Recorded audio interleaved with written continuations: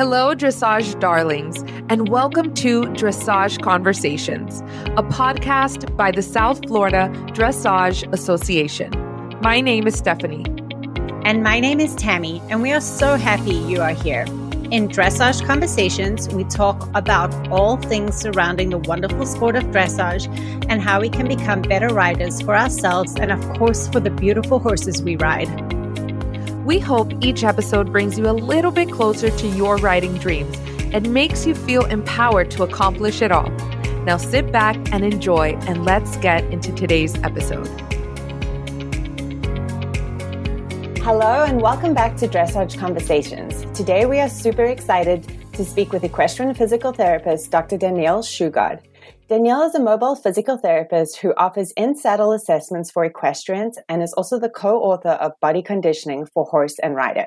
Danielle, we're so happy to have you here. Welcome to the show. Thanks so much. I'm really excited to be on with you guys. This is one of my favorite things, is to kind of talk about riders and how we can move our bodies better to help our horses move better. So thanks for having me.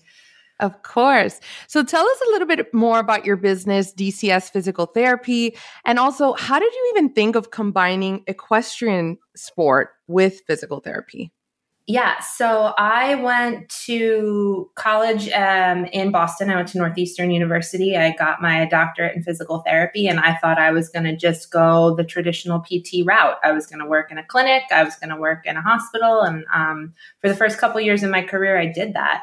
I have ridden horses since I was young. I primarily do hunter jumper, but as I'm getting older, I'm dabbling into things where the horse's feet stay on the ground a little bit more, and I also stay on the ground a little bit more. So when I left school, I started in a subacute nursing facility, and I was riding horses like most of us at night and on the weekends. And then I had, as a physical therapist, you kind of get this wonderful training on how your body moves through space and how you can help people become more aware of where their asymmetries are and where they could strengthen things better. Or sometimes people don't even realize that they're crooked until you point it out. And so that had kind of been transitioning into my life at the barn as well, right? Not that I would give people lessons, but I would say to my friends, like, hey, you're dropping your left shoulder when you do the sleeve change, or, just FYI, this is what's happening. And when COVID hit, I had been working at an outpatient facility, and they were supposed to close for 2 weeks, like most places in the world. In 2020, were supposed to close for 2 weeks. And then I ended up not having a job to go back to after those 2 weeks. So my husband and I kind of regrouped and went, well, what now? And so I was given this really fantastic, he was wonderful and said, well, why don't you go try it? Go do it. So I took the time while everything was kind of closed down. I got my Franklin ball certification, which is a whole nother it's really popular in Europe. But it's all this idea of how to use these balls to give you increased neurofeedback. And there's this whole program designed for riders. So that was pretty neat to have.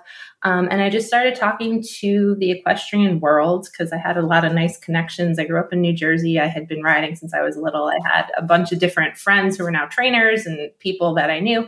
And so I just kind of started rolling up to people's barns. I bought a PT table and I took my stuff with me, and it's been wonderful. This is my favorite thing. I always say I have the best time at work because I get to go hang out with ponies and I get to hang out with riders. And I get to use what I know as a physical therapist, and it's been awesome. So that's kind of how I backed my way into having this wonderful, wonderful job. So it's been fun. That's so amazing. Can you talk to us a little bit more about the Franklin balls? That's something that I've always been so excited to hear and like interested in learning a little bit more about. Yeah. So they have it started as for dancers. And so the guy, I'm remiss, I don't know his name, but his last name is Franklin. And he came up with this idea that these balls can help increase your proprioception on an area. So by increasing the feedback, it increases your body's attention to that spot. So it can help in a lot of different ways. It can help relax a tight muscle, or it can help bring attention to a muscle that might be a little bit needing to activate a little bit more.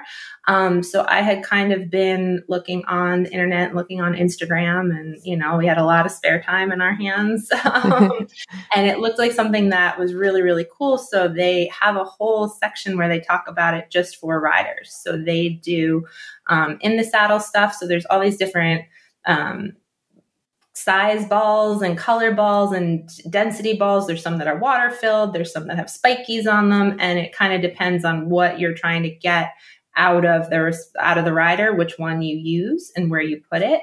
It was an online course because everything was online.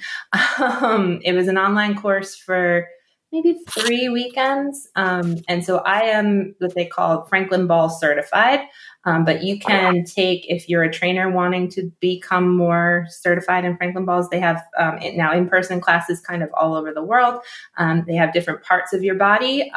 As a PT, I didn't know that I felt like I needed to get into the anatomy part of it as much, just because I had already done that pretty extensively in school. But if you're a trainer and you want more knowledge of what's going on in your rider's anatomy, they go really in depth they have all these different modules of the spine and the hips and the shoulders and kind of how they all work together. But yeah, they're a super great reference. They have a lot of interesting stuff on the internet that you guys can kind of pull from. But if you're wanting something specific, they have like a trainer listing on their website where you can find people who are accredited through them, or you can contact me and we'll figure it out. It's becoming more popular. When I got accredited, I was one of 8 in the US that were certified. And I think now there's certainly double digits of people kind of becoming more aware of it and being more involved. So it's really cool. That's so amazing. That is so, so cool. What are like some of the most common issues that riders come to you about? Yeah. So there's kind of 2 categories of riders. They'll come and they'll say, this hurts when I ride, right? Because they'll see the physical therapy side point of it. And that horse people are beat up. You know what I mean? Yes, for sure. As a group, between the landings when things go wrong, caring for our horses, and our horses always come first, right? So all these things, these little like nagging injuries that we didn't really address because our horse needed shoes, or we wanted to go to a show, so we didn't go to the doctor about our ankle. So that category is kind of all over the place. Typically, you see low back pain, neck pain, sometimes knee pain, sometimes ankle pain. Those are the big ones. And then the other group of people will come to me and say, I'm having a hard time learning X movement, right? So a lot of times I'm having a hard time collecting, right? So I'm having a hard time keeping this engagement in my horse as I'm asking them to step less, right? A lot of times extension kind of happens, right? We just kind of send the horse forward and we find extension. Collecting's really hard because we have to use ourselves to help the horse lift, right? So if we're not aware of what our body is doing, the horse isn't going to be able to lift correctly. Sometimes I'm having a hard time with the sitting trot. So that we spend a lot of time with working on where you can be active and still follow your horse. Because I think a lot of times what happens with people is we hold really tightly, trying to be in that proper position, and we lose kind of the flow. So we spend a lot of time kind of talking about how you can follow your horse and still be engaged. And then a lot of it too is asymmetry side to side. Right. So you learn kind of this perfect model of a person, and then no one's perfect. No, not a single person is the same side to side. Even just being right-handed versus left-handed changes the way your shoulder girdle is as you sit, right? Because so if you're a righty, which most of us are, some of us are lefties, but most of us are righties, your shoulder will actually drop down on your right side because you spend so much time using it. And the left side will be elevated a little bit. It doesn't affect your day-to-day life, but if you are already, that's just an example of how people are already a little asymmetric. And if you have an old injury, or you have a riding habit that you picked up and never kind of addressed, these things can kind of carry over, particularly as you get to the higher levels, right? People will say, oh, I have a really good lead change to the left, but my lead change to the right is a little sticky. Sometimes it's vice versa. Or I'm trying to do like a counter bend and I can't figure out how to get my horse where I want it to be. So that's where the in-saddle assessment part becomes really nice, because I can kind of see you guys in person. We can kind of change a couple of things and have some really nice impacts. And then we talk about what you can do outside the saddle as well. So I think common stuff, asymmetries, pain, trying to learn a new skill and being stuck, because that's where I come in a lot of times, right? If things are going really well with you and your trainer, you don't need me, right? Everything's going great. We're cruising through. Everything's wonderful. Fantastic. But I kind of tend to get called when things are not going as smoothly as they could be. Yeah. I've seen even on your Instagram, these pictures of like the resistance bands. Mm-hmm. How do you apply that? And I know Tammy and we talk about that too. We've talked about it previously. And Tammy, you did this, correct? Yeah, I did. It was amazing. Yeah. And I was like, wait. It was really incredible. How are you sitting mounted on a horse with all these resistance bands? Like, talk to us about that. Like, that's just so interesting. So the key for that is they're not as tight as you think they are when you look at them in a picture, right? So I think when we look at these resistance bands, we think of like when we're in the gym and we put the resistance bands around our knees and we're working our glutes, and these things are Velcroed onto our body. Right. You don't need a lot of resistance to create awareness, right? Mm-hmm. So, and I think Tammy can speak to this too, but when I put the bands on someone, and so these are, I use, there's a lady in California who came up with these. So I bought them because I'm not going to reinvent the wheel. She created this product. It's wonderful. So I use it in my stuff that I do a lot. And there's another one in the UK that's similar. So there's a lot of nice kind of crossbody bands out there. But the idea behind them is that your muscles in your body don't act in isolation, right? So your, we'll say left shoulder, the muscles in your left shoulder kind of come down across your body and then attach to muscle fibers from your right glute or your right hip. So that's kind of this X that happens on your body. And then the bands kind of mimic that. So they run from your shoulder down to your heel. And they kind of create this core engagement. They give you something to stretch tall into. And they create this awareness of where your body is in space. And that's working on that proprioception thing, which is a really fun buzzword for increasing awareness. By increasing that tactile feeling or giving you something to resist down into, it can change how your body thinks about that in space. And then I created a band because I had been using just a roll of TheraBand that you would buy from Amazon, because that's what I had as a PT. And I was like, well, this is silly. I'm making this for everybody. So I made a band that it's a play on like a shoulders back brace. I don't know if this was pretty popular when I was younger, where it was this figure 8 looking thing and you kind of put it and it was supposed to keep your shoulders back, which is like why they called it. But I didn't love it. I felt like you could kind of still round your way through it. And it wasn't actually teaching your body how to keep your shoulders back in this proper position. It was just kind of shoving you back there. And if you didn't have it on, you weren't learning anything. So this band that I made actually goes across your back and then comes down to your hands so that you get this kind of engagement when you're holding your horse's reins, right? Because the idea is you're supposed to be pushing forward into contact, right? You're not supposed to be creating by pulling, which, let's be honest, a lot of riders create by pulling, right? So this idea of pushing forward into the resistance band gives you something concrete to think about while you're trying to find this contact. And then it also really makes sure that you're engaging your scapular muscles as you're working, because that's where these things are supposed to be happening from, right? Your hands are supposed to be the finesse, right?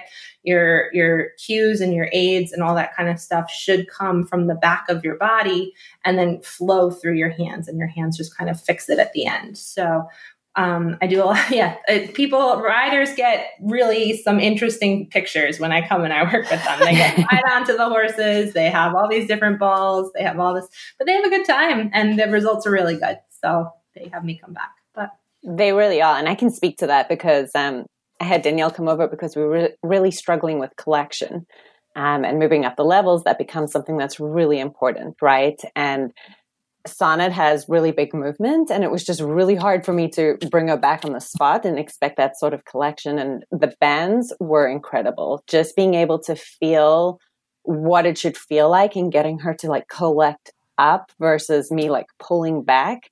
And I don't think I would ever have been able to understand that concept, right? Like we can continuously talk about it, but just being able to feel it is a whole different ballgame. So that was really, really, really interesting. Yeah. So that's so much of riding is feel, right? And so I think a lot of times there are excellent trainers. I'm not knocking a single trainer, but it's really hard to explain to someone what it should feel like if they've never felt it before, right? So you can say, you need to be pushing forward. The horse should be reaching for the bit. The horse should be moving off your leg. If you've never experienced what that feels like, how do you recreate it? It's this trial and error, right? Okay, so I'll try putting my leg on and see what happens. Okay, I'll try sticking this side on and see what happens. But the combination of the bands and the balls and being there with you guys, you can kind of it's a shortcut to the feeling of it, right? So then now you have this new tool to take back to your trainer, or take back to your rides and go, oh, I remember when I had the bands on, or, oh, my body remembers what it felt like to have the balls underneath and have my pelvis be level. Let's try to tap back into that. And then now you take that feeling and you apply it to your collection, or you apply it to your lead change, or you apply it to your bend, and you have a different tool in your toolkit as a rider. So it doesn't fix all your problems in one, but it's another thing to think about, another tool to have. Definitely. Another question that we had is, what are some of your favorite daily exercises riders should be doing? Yeah. So for dressage riders in particular, right? Because we're trying to find this lovely long leg, right? This lovely open hip angle. And the way humans are living in 2023, a lot of our day is spent in a flexed hip position, right? We spend it at our desks. We spend it sitting down. We spend it on our phones. We're not up and moving the way humans are designed to be moving. So I feel like I spend a lot of time talking about hip flexors. I spend a lot of time talking about hip rotators, so in your glutes and your piriformis and all that kind of stuff. So for me, daily, when it happens, usually I try to do it in the morning, but mornings are sometimes a disaster at my house. So if I can't do it in the morning, I try to do it before I go to bed at night. I try to do a little bit of hip flexor strengthening. So that can be marching with a weight on your foot or a band around your foot to give some resistance. It can be, some people really like to do long sitting, where you lift your leg, keep your leg straight, and you lift it up and over a yoga block, a toy, whatever. And then once you've strengthened it, you also want to make sure that you stretch it, right? Because these tight muscles, a lot of times it's a combination of it doesn't get stretched enough and it's not strong enough. Right. So your body is saying it's not, you don't have enough control to go through that range of motion yet. So you have to make sure you strengthen it, but you also want to stretch it. So I like to have people stretch their hip flexors. So you can do that either in a yoga type lunge, where one leg is in front and one leg goes back, and you should feel that right on the front of your hip. Or depending on what you have access to, you can do it laying on your back. I do it off the side of my bed, but not everyone has a bed that's conducive to that. But so you lay on your back and let one leg hang down off the bed, and then that drops down and back, and you can also get a really nice hip flexor stretch that way. So that's one of the main ones for riders. And then to work on like hip external, internal rotation, because there's a lot of that needs to happen, right? My leg goes on, my leg goes off, I close my whatever to send the horse over. So I'll do a lot of work with bands. I like resistance bands because they give you resistance through the whole movement, right? We're horseback riders. We're not power lifters. So I don't necessarily need to be able to move, 100 pounds of force, but I need to have control through that whole range of motion as I'm affecting what the horse is doing. So I'll put just a band around my thigh and work on rolling my thigh into the band, and then also rolling my thigh out. Just to kind of get a little bit of resistance there. And then I really like a piriformis stretch. There's a bunch of different ways to do that. One of the most popular ones is a figure 4 stretch, right? So a lot of people have heard of this, where you cross the one leg over and then you lean a little forward. that's a good way to do it. I also really like stretching it where you're laying on your back and you're bringing your knee towards your opposite shoulder. So you kind of grab that knee and you bring it up and over, and that's going to also get your piriformis and all of your rotators of your hip a really nice stretch. So if you're only going to do 2, those are the big ones. And anytime that you can do a squat as a rider is going to be beneficial. And so that's just my 2 cents. I know nobody really loves the squat program, but we spend so much of our time as riders in that kind of position. A squat is a really nice total body workout. So if you can squat, you're doing yourself a favor.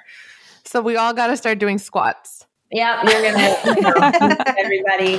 But what I tell you too is it doesn't need to be the big deep squat that you're doing. Because as a rider, we don't really, our knees and our hips don't close much past 90 ever, right? I don't think we ever get to 90, and that's even in jumpers and all that kind of stuff. Our knee angle doesn't close that much.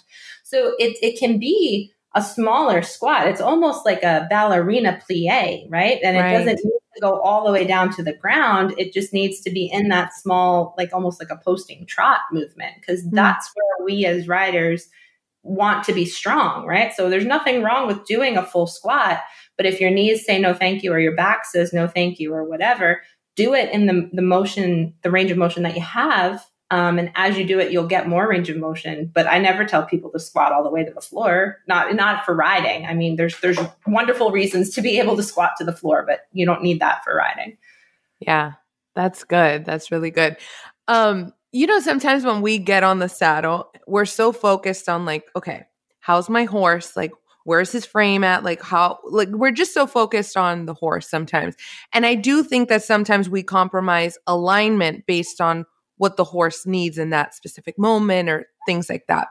But what is something that our listeners right now can just apply, like something to have in mind for them as a rider? Like when you get on the saddle, all right, focus on your horse, but also focus on yourself. Like what should riders be thinking about,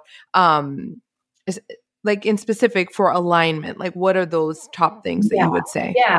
So I think the first thing I always tell people is warm up your horse first, right? So if you have like a crazy horse that needs to go work before you clue into yourself, that's fine. Go work that. But as you are warming up, one of the most important things is, am I sitting evenly in the saddle? Do I know where my seat bones are? Right. So a lot of people have said, I can't even feel my seat bones. Right. So that's something that you can do out of the saddle as well. Right. So if you sit on not your sofa, but like a firmer surface, right? Like, so a firmer chair or, whatever. And you really kind of get under there and make sure you got to sometimes move your glutes out of the way, but you want to know what your seat bones feel like. And you want to know, can I sit evenly on them, right? So one of the things I give people is I call it a clock exercise. So if you imagine you're sitting on the clock, can you roll your hips forward to where 12 o'clock would be on a clock? Can you shift a little to side? And then you apply that into the saddle as well, right? Because just like no human is even, no horse is even, right? And so if you're lucky enough to have 2 horses to ride, horse A is going to put you in a very different place than horse B is going to put you. That's just the nature of things. But if you can know where you're sitting evenly, everything else can stem from that, right? So if I can find my seat bones and I can sit evenly on my seat bones, and then are my legs draping down around my horse evenly side to side? Do I have the same amount of weight in my stirrups as I'm walking, right? So start at your seat bones and then kind of go that way. And then if you notice asymmetries or you notice that things are not the same from side to side, is it something that is just today? Right? So we wake up and things are tight and things are sore. So is it just today that I'm noticing that I'm really sitting hard on my left seat bone, or I can't really find my weight into my right stirrup? Or is this something that's becoming a pattern? Right? So I think a lot of us use the barn as a place to escape, right? A place to get away from the real world. So they don't always want to check in and see how things are going. So if you need to just go ride. But it's not a bad idea to do that kind of, once you get in the habit of doing it, it only takes a minute or two just to check in. What is my body doing? Am I sitting evenly? Am I reaching down for my stirrups evenly? Are my shoulders down and back, or are they held up here because I was sitting in traffic getting to the barn, right?